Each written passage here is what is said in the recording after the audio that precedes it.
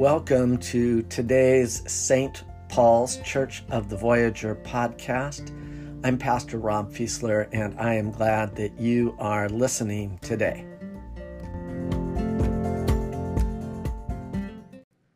Well, I shared that video that was on Facebook this week from another minister, and because I am a minister, you would be right to suspect that many of my friends on Facebook are also ministers.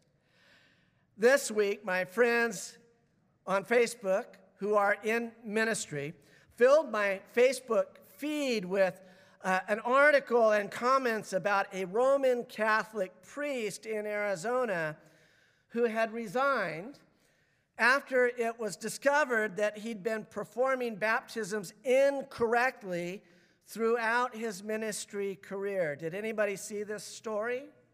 Yes. The Catholic Diocese of Phoenix found that the priest had been using the wrong words for 25 years. But I should say word, because he had been off by just a single word. During baptisms, the priest used the phrase, "We baptize you in the name of the Father and the Son and the Holy Spirit," instead of, "I baptize you." This mistake apparently invalidates the baptisms of thousands of people. In the Roman Catholic tradition, the priestly role is to be Christ in administering the sacraments. And so, according to the diocese, it is not the community, it's not we that baptize a person and incorporate them into the Church of Christ. Rather, it is Christ and Christ alone who presides over all the sacraments. Therefore, it is Christ, singular, who baptizes. Because baptism is the sacrament that grants access to all other sacraments, an invalid baptism also invalidates later sacraments involving those who were baptized incorrectly. This means that the confirmations, marriages, and holy orders given to those who were baptized incorrectly are also invalid. As the diocese shared, what this means for you is, if your baptism was invalid and you've received other sacraments, you may need to repeat some or all of those sacraments again after you are validly baptized. Now, as a pastor, I just got going on this because I was thinking, what if somebody got married and doesn't want to be married anymore? They weren't validly married. I'm sure there's a response to that. But boy, this is what my brain starts doing, you know? Though he's no longer in the parish setting, the priest has said that he will now devote his energy and full-time ministry to help remedy his mistake and heal those that are affected. While Protestant Christians do not share the same sacramental theology as Roman Catholic Christians, I'm not sure that we should be too quick to judge this, because I think the story does raise probably questions that have been on our minds. Questions about how people are really saved. I mean, are there certain words or prayers that need to be spoken by which we become partakers in God's enterprise of salvation? Is Jesus Christ the only way to salvation? Or is salvation possible for those of other faiths or none? Will God save only Christians? Has anyone pondered or been troubled by questions like these in their life? And I suspect that questions like these and some disappointing answers may actually lead people to step away from the church and away from faith altogether. It is not an unimportant question. And so this is our focus today in week 8 of our 9-week series. Think again. 9 beliefs Christians should reconsider. And remember, we're reconsidering them to think about them and find out where we are and if we're still comfortable being where we are. Jesus' words in the Gospel of John, together with Paul's words from Ephesians, offer us some entry points into these questions. Now, a couple of people recorded these readings for me, but they were outside, and so the sound wasn't quite right. So I'm going to read these both for you. This is John 3:16 through 21. Some of you know the first verse very well. For God so loved the world that he gave his only Son, so that everyone who believes in him may not perish, but may have eternal life. Indeed, God did not send the Son into the world to condemn the world, but in order that the world might be saved through him. Those who believe in him are not condemned, but those who do not believe are condemned already, because they have not believed in the name of the only Son of God. And this is the judgment, that the light has come into the world, and people love darkness rather than light, because their deeds were evil. For all who do evil hate the light and do not come to the light, so that their deeds may not be exposed. But those who do what is true come to the light, so that it may be clearly seen that their deeds have been done in God. And then the second reading is from Paul's letter to the Ephesians, the 11th through 23rd verse. In Christ, we have also obtained an inheritance, having been destined according to the purpose of him who accomplishes all things according to his counsel and will, so that we, who were the first to set our hope on Christ, might live for the praise of his glory.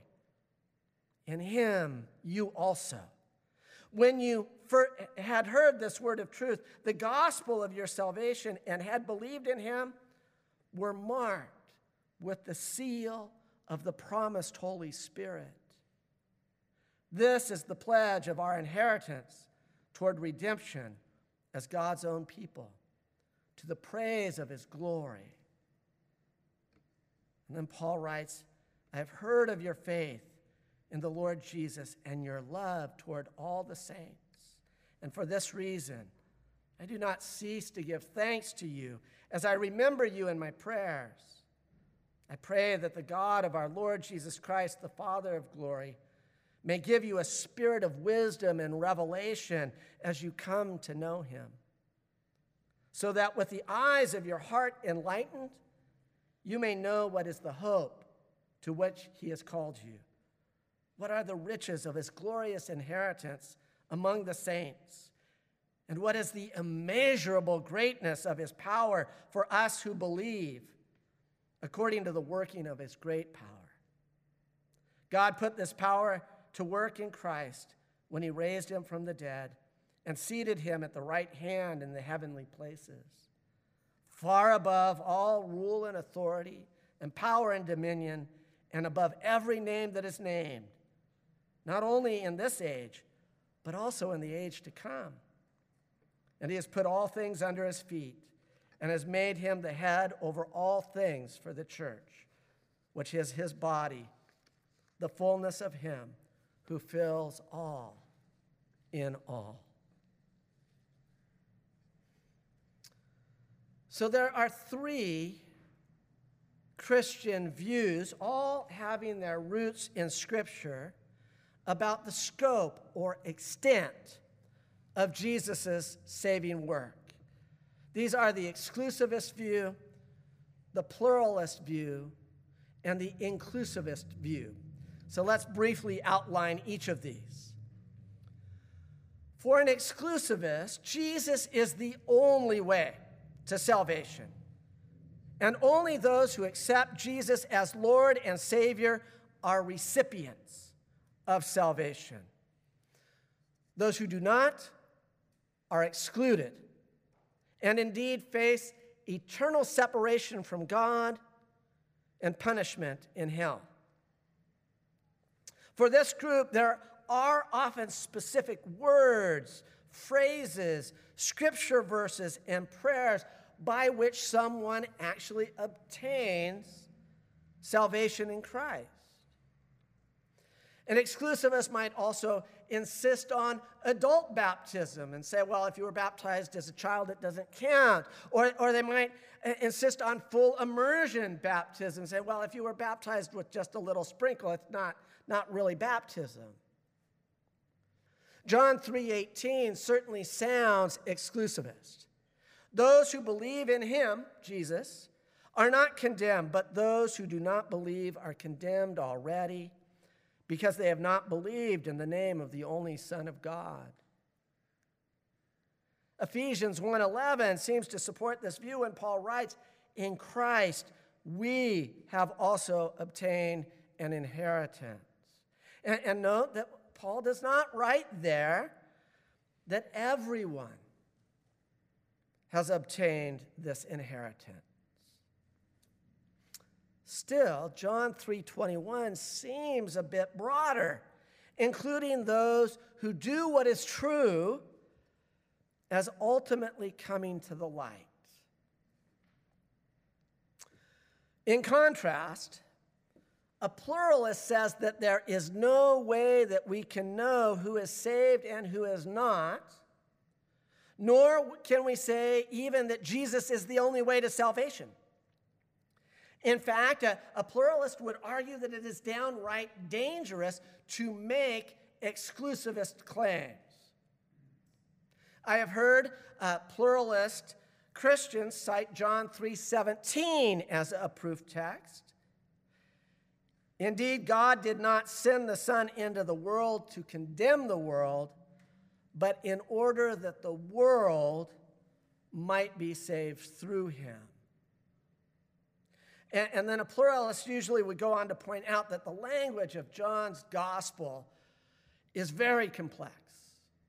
And that John 3, if you read through it, it just seems obtuse at times. In their book, If Grace is True, Philip Gulley and James Mulholland, both Quaker pastors, make the case for pluralism or universalism, saying that God will save every person. And one of many texts that they cite is Philippians 2:9-11. God has exalted Jesus and bestowed on him a name which is above every name, that at the name of Jesus every knee should bow in heaven and on earth and under the earth, and every tongue confess that Jesus Christ is Lord, to the glory of the Father. I just ran across something this morning where it should say, every tongue gladly confess. That translators there's a suspicion about why they might have left it out, but that they chose to leave out gladly when maybe they should not have. The book includes an appendix, this If Grace is True, that includes other scriptures, including 2 Peter 3:9. The Lord is not slack concerning his promise, as some count slackness, but is long-suffering towards us, not willing that any, not one, should perish, but that all should come to repentance. Now, beyond just grace, a key issue for the pluralist is the notion of divine justice. That a God who is truly just and gracious could not summarily consign otherwise good people who are simply unable to profess faith in Jesus to eternal punishment. Such a punishment for somebody like, say, Mahatma Gandhi, how could that be fitting or just? Gandhi, by the way, was extremely attracted to Jesus, but he found it impossible to convert because of his experiences with those who called themselves Christians. I think his line was something like this: I would be a Christian were it not for the Christians. And this is not new. Don't get into this idea that this is some liberal thing. Two rather well-known medieval theologians, Peter Abelard and Nicholas of Cusa, tended to have a more pluralist understanding of salvation. Unlike the pluralist, the inclusivist position affirms that Jesus is indeed the unique Savior of the world, not just one of many, but that his saving power is not limited to Christians, to the church, or to any particular words or prayers that we might need to utter in the correct way.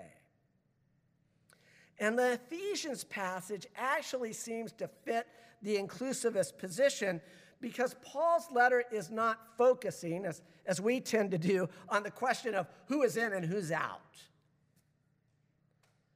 Paul, rather, is writing to the church in Ephesus to assure them and encourage them during a time of trial. And so as Paul's letter is directed towards these Ephesians to assure them that they have been marked with the seal of the promised Holy Spirit. Now, Paul would certainly say that there is no salvation outside of Christ. But Paul also saw that the scope of salvation in Christ is broader and deeper than we can fathom. In addition to the passages I just shared from Philippians and 2 Peter that a pluralist might use, an inclusivist would point to 1 Timothy 4:10, where Paul writes, "For to this end we toil and struggle, because we have our hope set on the living God, who is the Savior of," say it with me, "all people, especially those who believe." Isn't it a wonder that we do not proof text things like this? I prefer the inclusivist position because it takes Jesus seriously without the excessive arrogance of saying that we can capture the fullness of salvation within our doctrinal assertions, our church systems, or our sacramental rituals. In Jesus, the inclusivist asserts that the human situation has been irreversibly changed, and that Christians can hold fast to that conviction without going into condemnation. For me, that is the problem with the exclusivist position.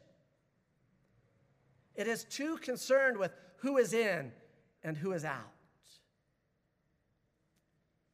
I'm not quite ready to adopt universalism because that leaves this question to me of human freedom, our ability to say no to God. Even so, Jesus himself repeatedly taught that the last day, the final judgment, would be a day full of surprises, of astonishment, of reversals. In his most developed parable on the judgment that he tells in Matthew 25, the parable of the sheep and the goats, Jesus reveals that both those who are lost and those who are saved are caught totally off guard. When did we see you hungry or thirsty? Friends, that parable says nothing about what we must believe, nor does it really say who we must believe in. Rather, according to the parable, judgment is based solely upon the compassionate behavior, demonstrating the compassionate behavior that Jesus enacted and encouraged throughout his ministry. And if you did that not knowing that that's what Jesus wanted you to do, the suggestion of this parable is you will be known by Jesus. So I think we see pretty clearly in the scriptures that I've mentioned that within the Bible itself there is a tension between themes of God's universal grace and the world's alienation from God. Some Bible passages do seem to articulate limited salvation, but others tend towards universalism. Of course, the inclusivist is the middle ground, which explains why that's what I'm more attracted to. And so, as one writer says, faith requires a kind of letting go, a relinquishment of any pretense of control, and an admission of radical ignorance. And I think that this is certainly true when it comes to the scope of salvation in Christ Jesus. Anybody that claims to know for certain isn't talking about the whole Bible. So the question for you and for me is not who gets in and who gets out, who's left out. The issue, who is Jesus Christ? And if you call him your Savior, is it true that you are actually following him as your Lord?